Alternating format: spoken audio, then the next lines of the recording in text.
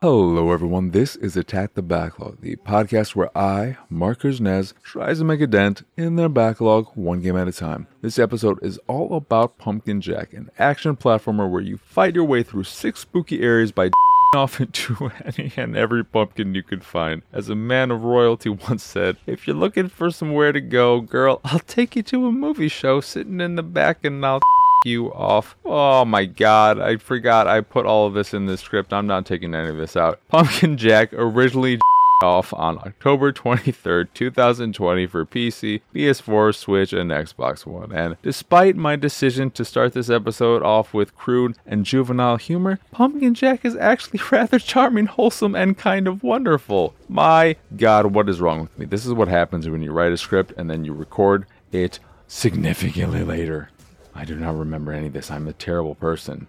Anywho, Pumpkin Jack is a game I played an early build of back in late 2019, and that alone was enough to get me excited to eventually play the finished product. When the game released in October of 2020, played a few levels, had a good time, and got preoccupied elsewhere. Fast forward however many months later, and I've finally returned to the world of Jack, replaying the 2 levels I originally beat, as well as the following 4 in what was a few sessions of afternoon delight, cause my motto's always been, when it's right, and Pumpkin Jack was the right game at the right time.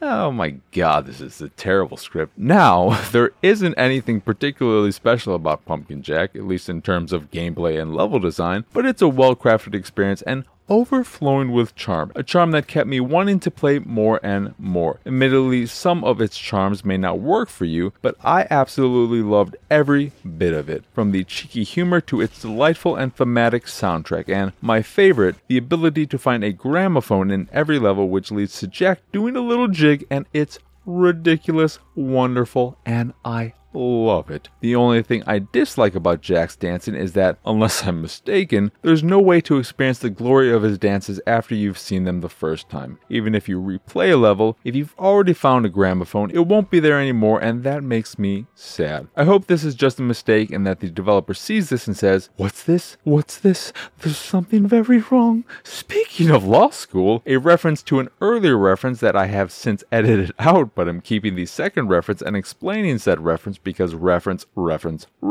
Pumpkin Jack doesn't always abide by the laws of physics because he can, with the right weapon equipped, float. Not crazy floating or anything, but just let's make him look a little different while moving when using this weapon or that weapon while not changing his functionality whatsoever floating. It's little touches like that I appreciate, especially when so much of the game was made by one person, Nicholas Mezzanier, a name I'm most certainly pronouncing incorrectly, and I couldn't help but have a smile on my face the entire time I was playing. Back to the weapons, whether float-inducing or not, when all is said and done, you'll have 6 weapons to choose from, all of which suit different playstyles and have their own strengths and weaknesses, from your basic shovel that's just an all-around great head basher to a shotgun that's expectedly great for taking out enemies at a distance to an orb of death that just feels cool to use. I was rather partial to the phantom blades, which were both fast and had a great area of effect attack that could cut through a group of enemies like they were nothing. In addition to your small arsenal of weapons, you also have a little crow buddy with you who can attack and stun enemies from a distance, something that comes in handy more often than you might think, and is required during on-rail sequences, which I'll get to shortly. Regardless of what weapon you prefer, they all feel great to use, and it's nice having so many weapons to choose from since combat is such a big part of the game. Pumpkin Jack is very much so an action platformer, with equal parts action and platforming. Levels can range anywhere from 20 to 50 minutes your first time through, and every level has some kind of on-rail sequence, maybe 2, like riding a minecart on a busted track, riding a horse through the crowded skies, or something of a similar sort, where the name of the game is avoiding obstacles through timely jumping and the like. Also, every on-rail sequence is accompanied by great music that elevates them from the generic, I've done this before, to, hey,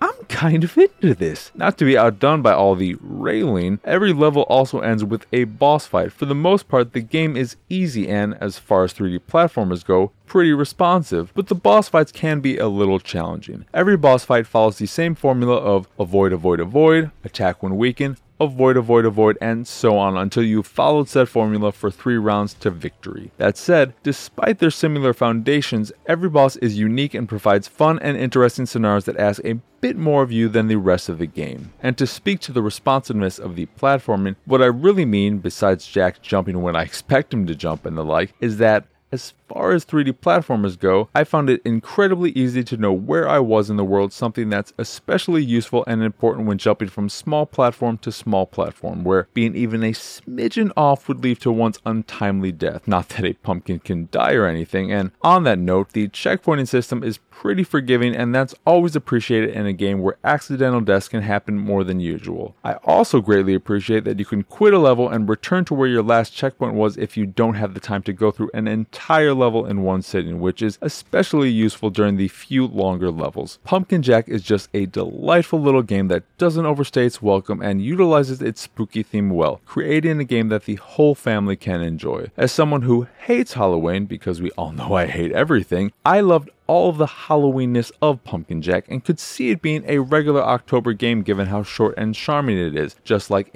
another Jack Black. And to quote Mr. Black, "You know what? You don't have to worry about me because I'm tough. If a kid gets out of line, I got no problem smacking him in the head." Anyway, that will do it for this here episode of Attack the Backlog. Once again, I am Marc. Y'all can find me on Twitter and pretty much everywhere at PX Sausage. The site is, of course, pixelatedsausage.com, where you can find this podcast, the Pixelated Sausage Podcast, and Unamazingly Baka, all of which are available on podcast services across the globe. You can also check out the video version of this show over at youtube.com/pixelatedsausage. And if you haven't already, please like, subscribe, all that jazz. Hit that bell, baby. Do it if you want to. Well, you don't have to, it's okay. But it would be greatly appreciated if you did that. If you'd like to check out the art I make, you can go back to the site, pixelatedsausage.com, and if you see something you like, you can purchase a print of the piece you fancy. And if you fancy the site in general and anything that we do, please go over to patreon.com/pxs and support us that way. As always, thank you for watching or listening, and I hope you have a